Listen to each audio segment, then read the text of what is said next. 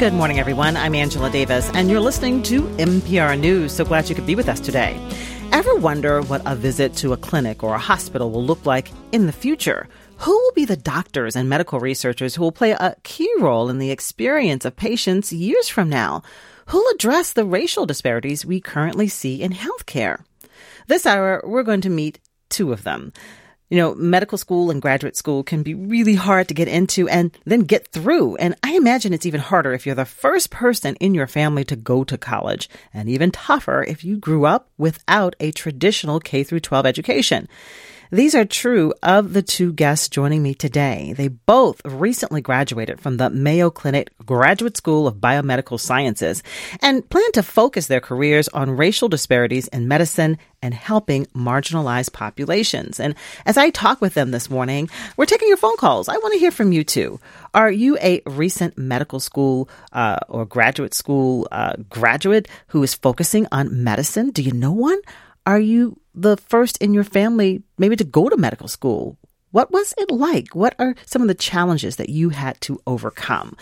Give us a call at 651-227-6000. Again, 651-227-6000 or 800-242-2828.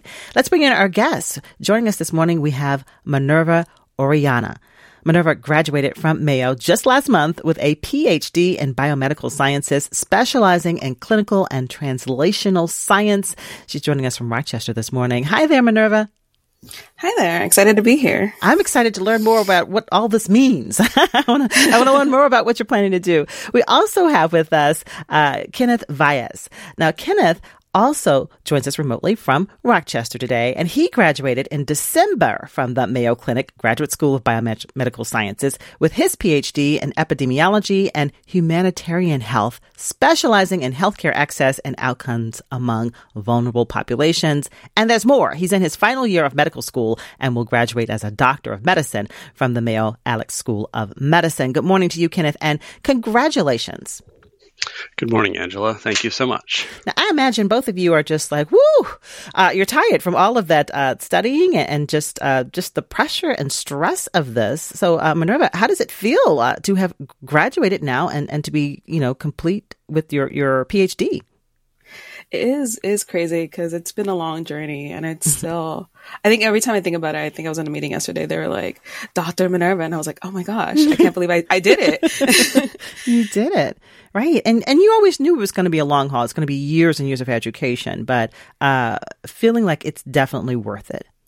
Oh, 100%. It was, I wouldn't see myself taking any other journey. Every step of the way was worth it. Mm. And Kenneth, for you, I know you still have another degree that you're working on, but to be finished with your PhD, how are you feeling? It's wonderful. It's a great experience, but as you mentioned, it is a lot of work. It takes a lot of effort and thought and heart you put into it, and seeing it all come together and be fruitful and productive and meaningful and come to a close. Absolutely a wonderful experience. And so help me with some of these terms. I said that you just got your PhDs from the Mayo Clinic Graduate School of Biomedical Sciences. Many of us think of Mayo as the hospital, but we forget that there's a medical school and a graduate school as well. Minerva, tell us what biomedical science is. Yeah. So when you think about, any research being done in the healthcare system, that's kind of what biomedical science is. So it starts from the very beginning of what you think about those scientists that are in the wet lab with the white coats, thinking about procedures, and it moves all the way to the clinical trials and then finally to the population. So anything related to human health, that's what biomedical science is. And I said that you're specializing in clinical and translational science. What does that mean? Yeah. So translational aspect is actually moving that pathway. So looking from the experiments, the wet lab, all the way to the population. So we, Kenneth and I actually specifically trained in looking at every single aspect. So let's say an example of a drug, how does it start from the very beginning that we discover it? How does it move to clinical trials? And how does it move to actually being applied to the population for their use to better their health? So it's that translational process. And Kenneth, you're specializing in or planning to specialize in epidemiology and humanitarian health. I have a better idea of what that means, but describe what that means to you. Yeah, so when I think of epidemiology and humanitarian health, I think of it as epidemiology as the tools, the statistical and scientific tools that you use to study a population. And specifically, I'm trying to use that tool set in a humanitarian context. And that could be refugees here in the US, it could be undocumented workers here in the US, or it could be things like Syrian refugees or asylum seekers anywhere in the world. But it's a system to analyze and understand and get a good picture of health factors for these vulnerable or displaced populations. Mm. And so you're doing something unusual in that you've earned your PhD, but now you're continuing on in medical school. So your plan is to be a practicing physician who sees patients, but also to do research, Kenneth? That's correct. Yeah, there's a small subset of people who go to medical or graduate school and choose to pursue both the PhD, which has its research focus and gives you that ability to ask scientific questions in a really methodical and rigorous way. And they combine it with a medical doctorate so that they can see and take care of patients. And the idea behind that is that you want to be able to interact those two realms, somewhat like Minerva was talking about when she explained translational research. This is another way of doing that, where I want to take problems I see in the clinic with my patients in person, and I want to understand them using rigorous scientific methods so that I can come up with a solution and then hope to take that back to the clinic for a timely implementation and a real way to use insight from both fields to improve people's health. Now, I'm curious, you were both taking courses during the pandemic when we saw people who worked in healthcare endure a lot of stress. So what happened during the pandemic that maybe changed your views about what you want to do in medicine or just further inspired you? Minerva? You see a lot of, I think the health disparities that we've both studied got exacerbated a lot more with the pandemic and access to care. We definitely see that a lot. I was actually in my very first year when the pandemic hit. So I just started the graduate program. And it was a very interesting transition. But at least education-wise, Mayo was already prepared to that because they already had 3 different sites from Arizona and Florida and Minnesota. So they were able to adapt the education. But being able to see kind of the clinic go down and like close for a minute, and we're kind of all watching and seeing. It was definitely an experience being in school at that time, especially at Mayo. And the classroom discussions, did that become part of the discussions, the disparities that we see in healthcare?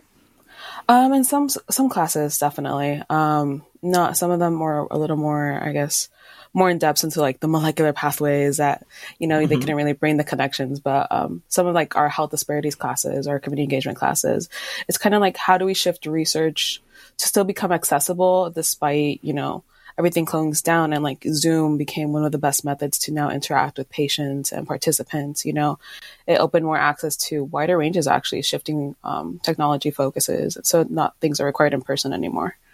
Now, Minerva, both of you, I want to get more into your personal stories and your childhood experiences. Minerva, I know that your parents are from El Salvador. You were the first in your family to go to college. What can you share about your family's story about, what was it like for you growing up, and when the seed was planted in your mind, like, I want to be a doctor? Yeah, so my parents immigrated to the U.S. in the 80s to kind of escape that civil war in El Salvador at that time. And from a very young age, they always wanted, I guess I was like their American dream. They always wanted me to pursue education.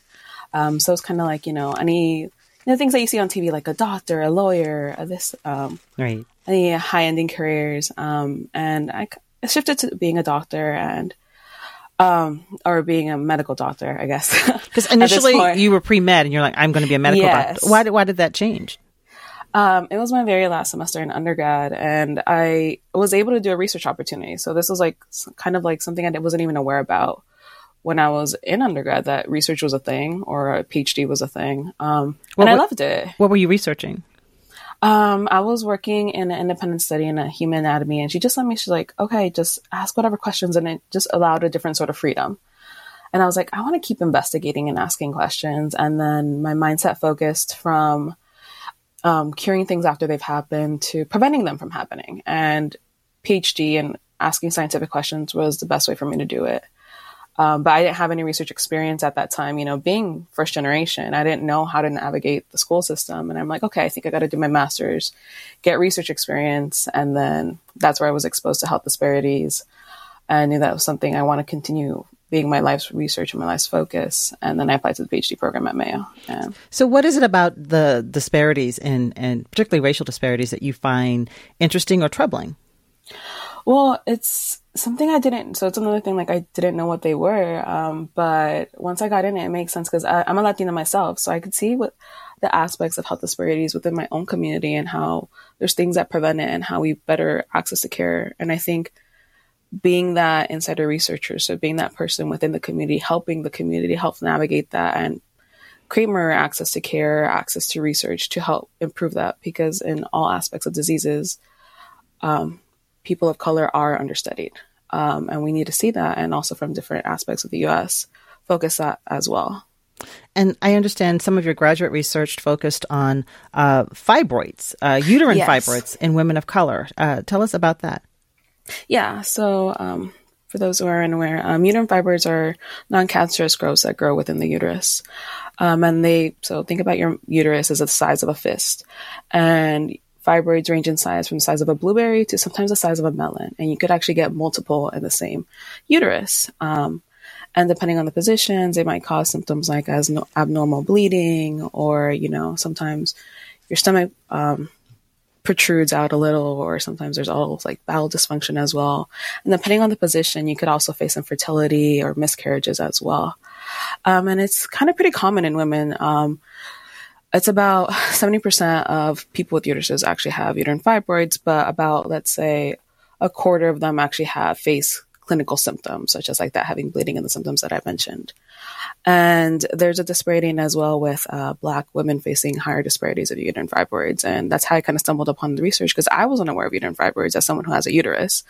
And I was like, I could only imagine. And then I became more interested in the Latina population as a Latina myself, as the research hadn't really been done in that field. And so you're planning to really look into gynecological cancers in women of color moving forward in your career? Yeah. So after I graduated, I was able to get a job at the University of Washington in Seattle starting in August. And we'll be shifting my focus to now looking at endometrial cancer, but in Black women and kind of improving their access to care and how their entire journey navigates. Because my PhD work, most of my training was in how to talk to patients and interview them about their journeys. And it's the same skill set that I'm applying to the next position as well. And you see that as being a better fit for you than treating patients, the research aspect of this? Yeah, definitely. Because I like being able to talk to the patients about their experiences and just bringing it back to other researchers and medical doctors of how we can improve this. So it's being the liaison of sorts between the patient and the medical community. Mm-hmm. If you're just joining us, we're talking about the future of medicine and healthcare and the people who will be delivering that care and leading medical research. Talking with two recent graduates of the Mayo Clinic Graduate School of Biomedical Sciences about their experiences leading up to this point and what they plan to do with the future. And want to take your phone calls too. What questions do you have for our guests? And do you know a medical school graduate, or are you one? Tell us about your experiences and what you hope to do in the future. What challenges have you had to overcome to pursue that degree in some field of medicine? Call us at 651-227-6000 or 800-242-2828. Kenneth, your childhood story, I don't even know how to begin to get into this. I'm looking at my notes. But let's start with the fact that you really did not have a traditional K through 12 education. As a child, you and your family experienced homelessness and poverty. And as a result, you know, how do you describe like what school was, how school happened or didn't happen for you? I do have an untraditional childhood. That is absolutely true. And sometimes I'm not sure where to start myself. But I think when I look back on it as an adult now, I see that there were some fundamental things my parents gave me, and that was trust and love and encouragement. And those were vital to sort of me growing up and becoming someone who could make decisions for himself and felt the sort of bravery to do that. But part of my upbringing didn't go as it would for many people, and that's true. A lot of homelessness as a child, spent a lot of time in tents or vehicles in the woods, rural parts of Western U.S. And my parents just didn't feel that a traditional K through 12 education, subjects like science or mathematics, were important, and that they might actually threaten what was very dear to them, and that was their faith. And so I have three sisters. None of us went to K through 12. None of us got GEDs or anything of similar nature. We just learned to read and write, and mostly engaged in biblical studies for an hour or two a day, and then worked. And that did make it tricky when I decided that I was interested in some of these topics, especially in the chance to go to college, which, like Minerva, no one in my family had done before. Difficult to get admission without a K through 12 education. So I'm thinking about you. Was at some point when you were a teenager, I think maybe when you were 17 or 18, you were tested, and it was determined that you had like maybe a third grade education as a teenager?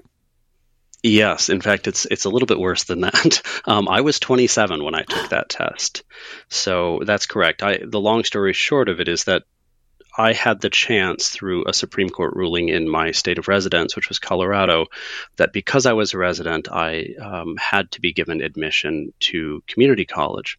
Mm-hmm. And that enabled me to get in. So then they do an assessment and say, where is your education at? And you take about a 4-hour exam, and it tells them where it's at. And their conclusion was it's below the third grade. We don't know how far because the exam doesn't go below the third grade, but you're down there somewhere, except reading and writing, which was college level. Mm-hmm. So you attend community college beginning at 27? That's correct. Yes. I went into my first classroom in my life with my first book and took my first exam at 27. And had to do a lot of self-study because community college at that point taught down to 9th grade. Mm-hmm. But there were lots of new resources to do that. The internet, for one thing, had taken off, and there were math lectures on YouTube or things of that sort that were really crucial. And, of course, a lot of people who were willing to just help when I asked for it. So then you move forward, you get through community college, and then you get a bachelor's degree. And what is your undergraduate degree in? My undergraduate degree is in integrative biology, which is a bit of a unusual term, but it's essentially the study of biology, but as it relates to the rest of the world, philosophy and ethics and society and disease and lots of the human experience, but with an emphasis on biology. So at what point are you like, I'm going to be a doctor? I mean, how are you even believing that medical school would be possible? Because it's very hard to get into.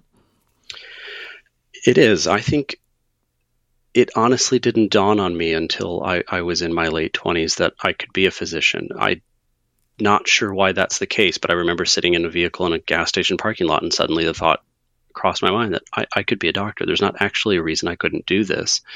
I didn't know any doctors. Nobody in my family had ever done anything like that, and I rarely saw a physician growing up, so I wasn't real familiar with them.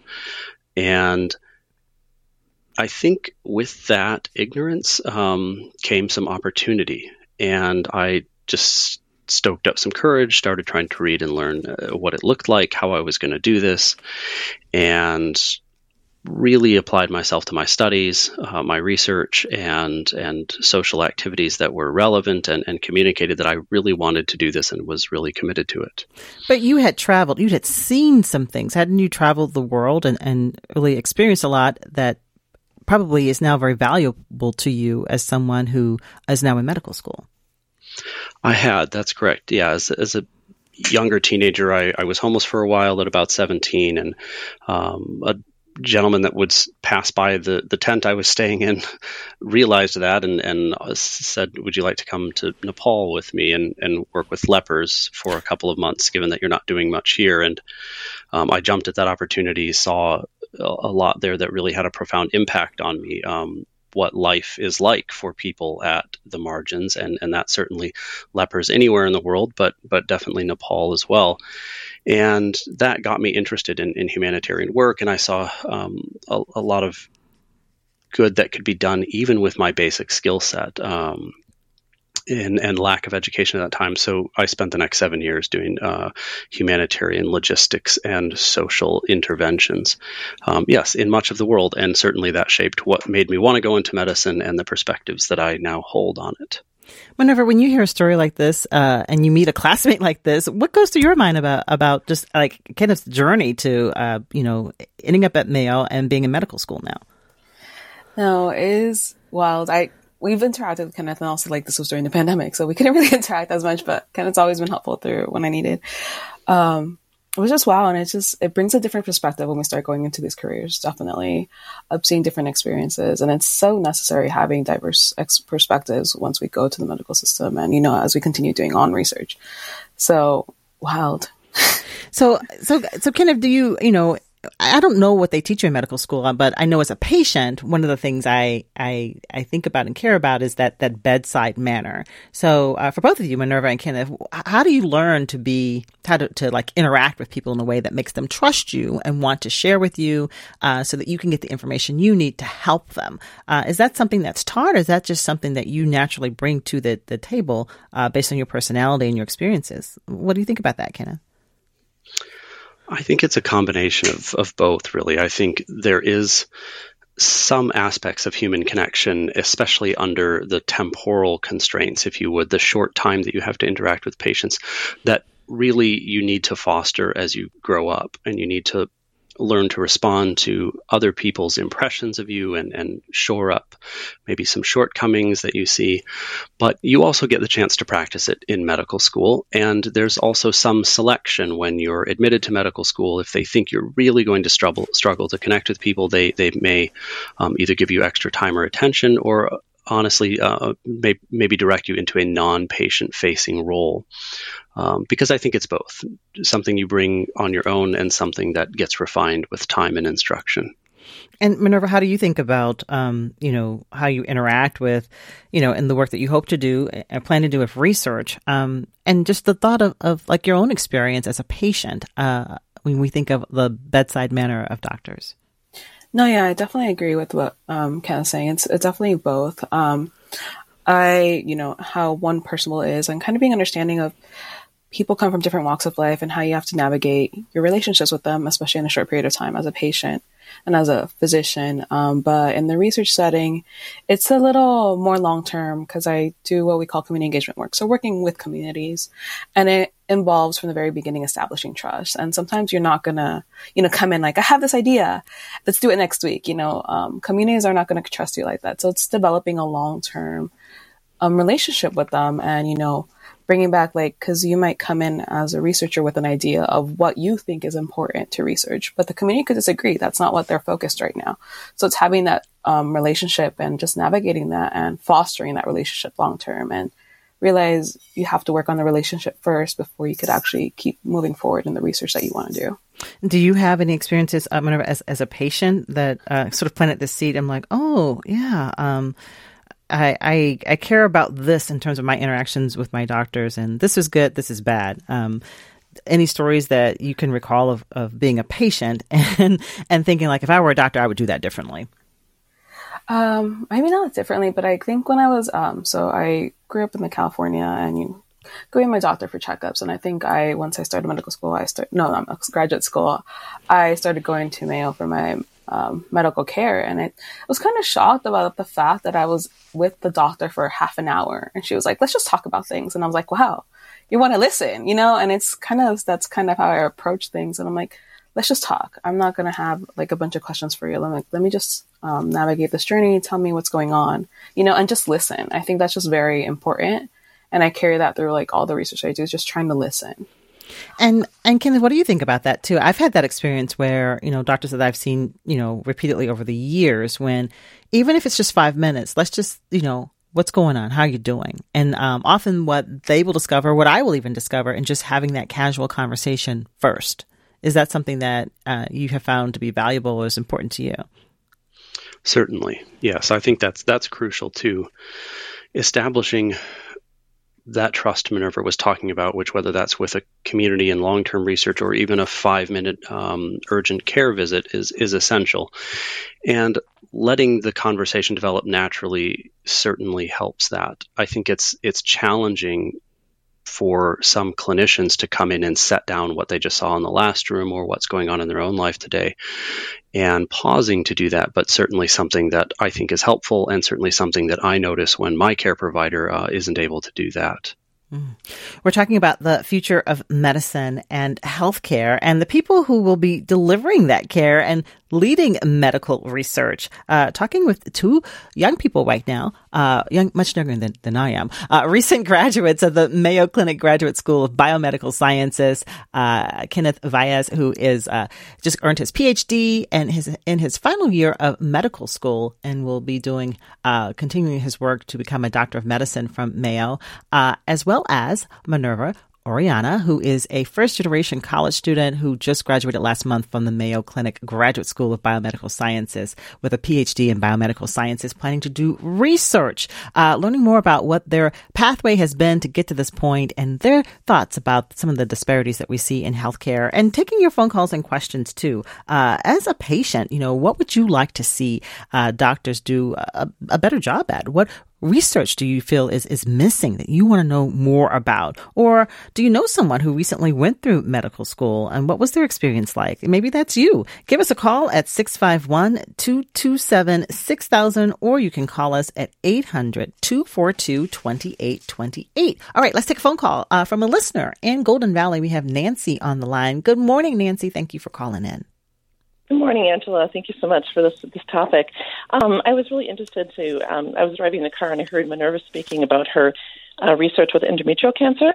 And I'm an ovarian cancer survivor myself, and I feel like we really need more research in ovarian cancer, especially for women of color. And so I'd just like to hear more about Minerva's research for that.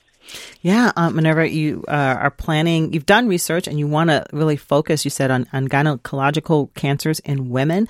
What have you found so far about what is lacking in that research?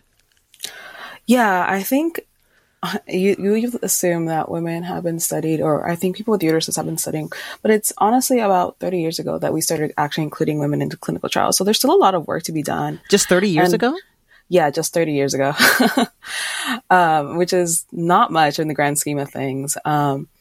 So I think just a lot more work needs to be done in general. I'm not as familiar with ovarian or endometrial cancer yet. I haven't started my research on that yet because I'm starting in August. But I see a lot of commonalities within the symptoms itself. And I think based on my research that I did interviewing women with uterine fibroids, there's a lot of similar symptoms such as heavy bleeding being one of the most common symptoms. And there's just a lack of discussion of what exactly is heavy bleeding due to this taboo around menstrual health. And have you found, with the uterine cancer, have you found that in many cases, women have symptoms for years, and then it's just not addressed, or it's downplayed? Have you seen that?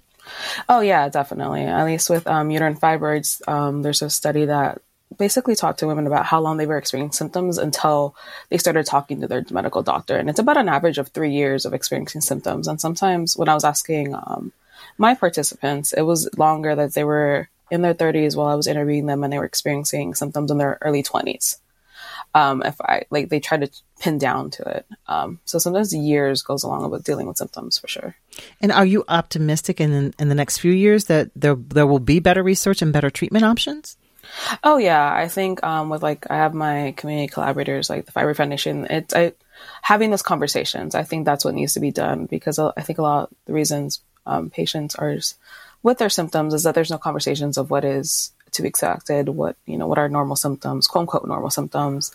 And I think a lot of the people are removing, or community partners are removing, that taboo of having these conversations, especially with gynecological disorders, since many of their symptoms are very similar. So I definitely see moving it forward, and I'm always happy to contribute to that research as well. And even just talking about menstrual cycles, that's an awkward conversation with a physician.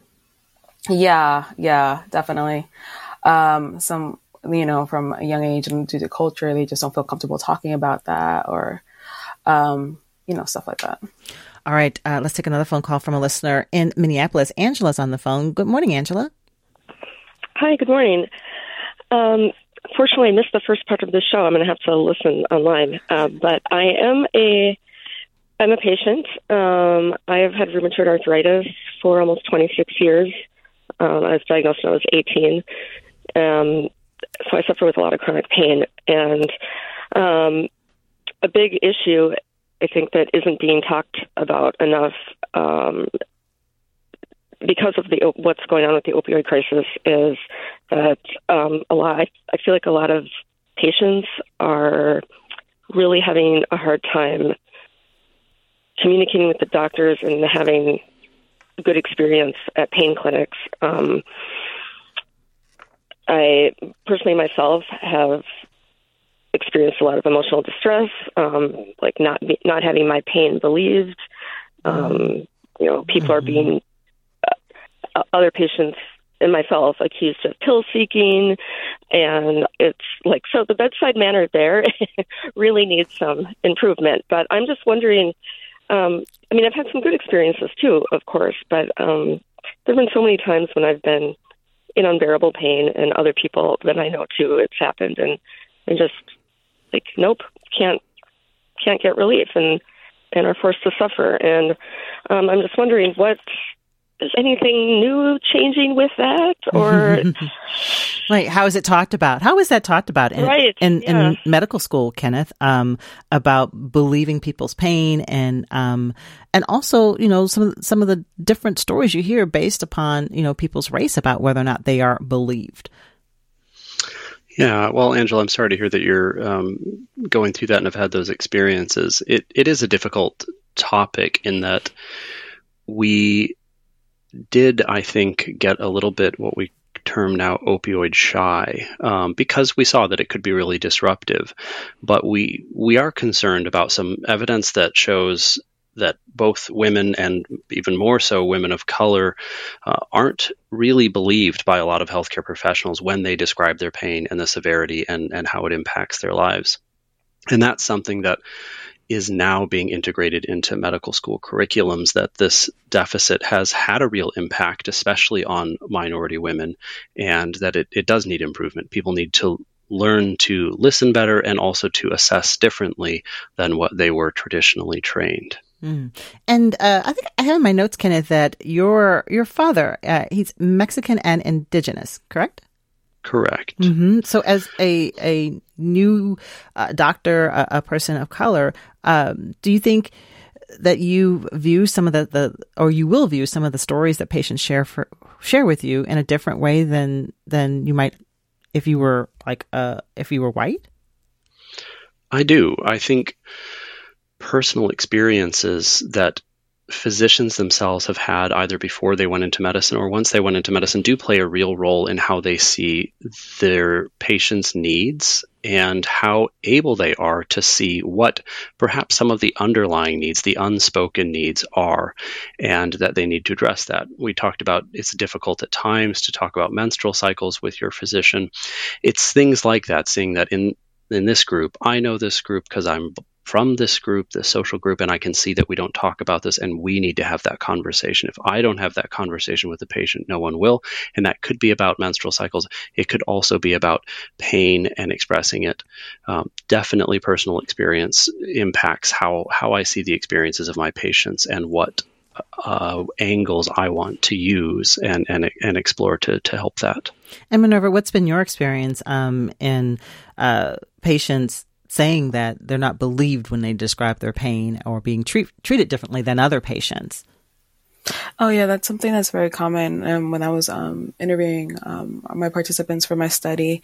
Because especially with menstruation, there's like, yeah, I'm bleeding. And they're like, okay, but how long? And they're not being listened to. It's just like, oh, it's just a normal aspect. Or sometimes they're just given a throwaway treatment that they have to keep fighting and advocating for themselves. And it's, it's sad to be saying, but I'm happy to see that people are becoming more advocates for their own body, because you do know your body best. And I know from my personal experience, I try to relate to them using my cultural experience, because I know, and having those conversations and creating that openness to be like, no, maybe this is something to talk about. Or even when just talking with friends, they're like, oh, I'm experiencing so-and-so symptoms. I'm like, you should probably check that out. That's not normal based on the research that I do, and being that push forward. Mm-hmm. All right. Let's take another phone call from a listener as we talk about healthcare and experiences with doctors in hospitals and clinics, and the doctors and researchers of the future. Our two guests, both recent graduates of the Mayo Clinic Graduate School of Biomedical Sciences with PhDs. Give us a call at 651-227-6000, or you can call us at 800-242-2828. Let's take a phone call from Elko, New Market. Gina is on the phone. Good morning, Gina. What do you want to share with us? Hi, good morning. Thanks for taking my call. So my name is Gina. I'm a registered nurse. Mm-hmm. I'm also an adult with a congenital heart condition. I'm a patient, actually, at Mayo Clinic. My question is, what is med school doing to help doctors get ready to support patients with medical debt? There's been a lot of news coverage about medical debt, hospital debt, coverage and care being refused because of it. What do you think about that, Kenneth? Yeah, so as a medical student, I can only speak to that aspect of it. But as a medical student, I'll tell you that in our curriculum, probably for the past about 8 years, we've integrated a series of courses and discussions and lectures on what we term high-value care. That is ensuring that the patient is getting all of what is needed and that finances aren't a reason that that's not happening, but also trying to do that in the most cost-effective way possible with this goal of reducing financial barriers to care or financial consequences of care. It is a difficult topic because our goal when we sit down with a patient and see them, and this is what we're taught in medical school, is to focus on the needs of that person there. This is a central idea of medicine, but specifically Mayo Clinic.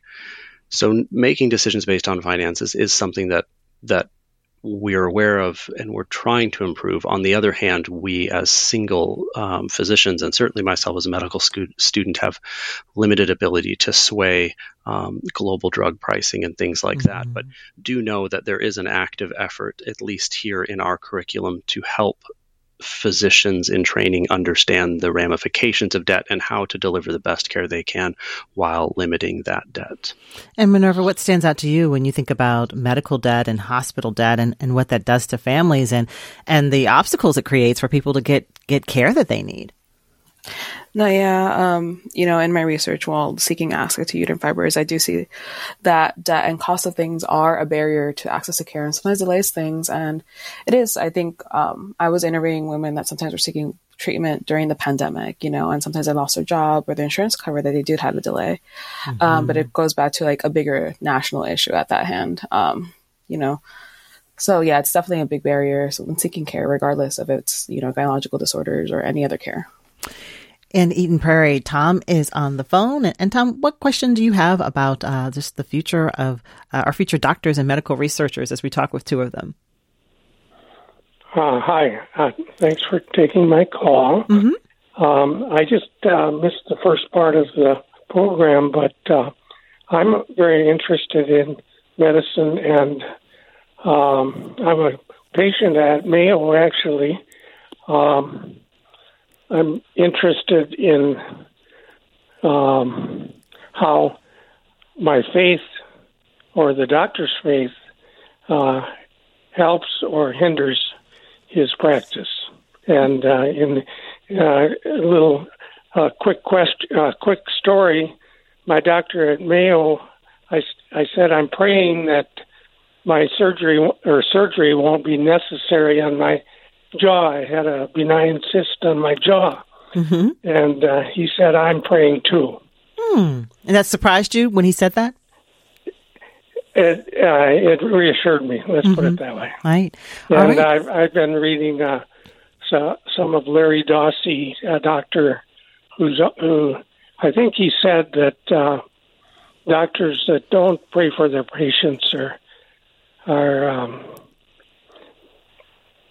guilty of, I don't know how to say this right, but guilty of malpractice. If they believe in the power of prayer, then they should be praying for their patients. All right. Well, Kenneth, I'll ask you about this. You stated your parents were extremely religious, which is why you had a very non-traditional education. They didn't want you attending school, and you spent all of your time reading and writing and reading the Bible. But how does that play into then what you plan to do as a medical doctor in the future. Yeah, I definitely recognize that for many, many people, the extreme majority of the world, faith is a central aspect of their lives, and it's integral to healing. And of course, much of modern medicine's origins had really robust faith elements to it. And I do think it's a very important part of it. I don't integrate faith a lot into my practice because the number of diverse faiths, people without faiths, is pretty substantial. Mm-hmm. And you do have to walk a line when you don't know these personal things about a person in not distancing them by guessing incorrectly or expressing a faith that they don't agree with. But I certainly support patients and their providers doing things, and that certainly includes prayer, that are helpful and supportive and reinforcing for their care, their well-being overall. And I do think spirituality and healing come hand in hand for most people. What was going on with you when you were a teenager, Kenneth, when you were, again, experiencing homelessness and there was just a lot of turmoil within your family? What kept you motivated and moving forward? I think for a good while as a young man, I did lean quite heavily on my faith, and that was something that I had obviously fostered throughout my childhood over those many years. But I would also say that there's some persistence and some sense of hope and beauty within the human spirit that need not be associated with a particular faith or even necessarily spirituality.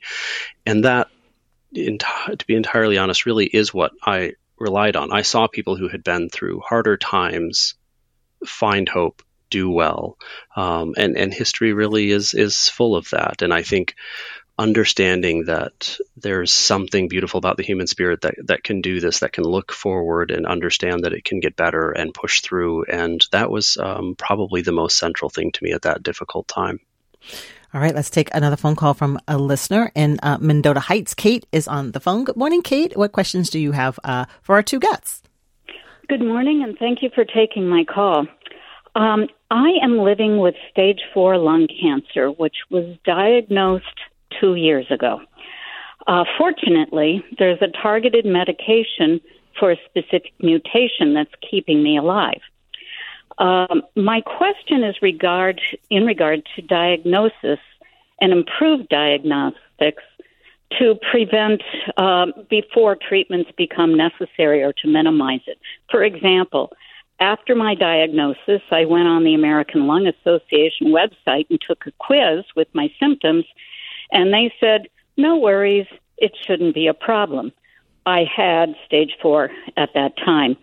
So, symptoms were a persistent cough that lasted for years and years, and nothing seemed to make it go away.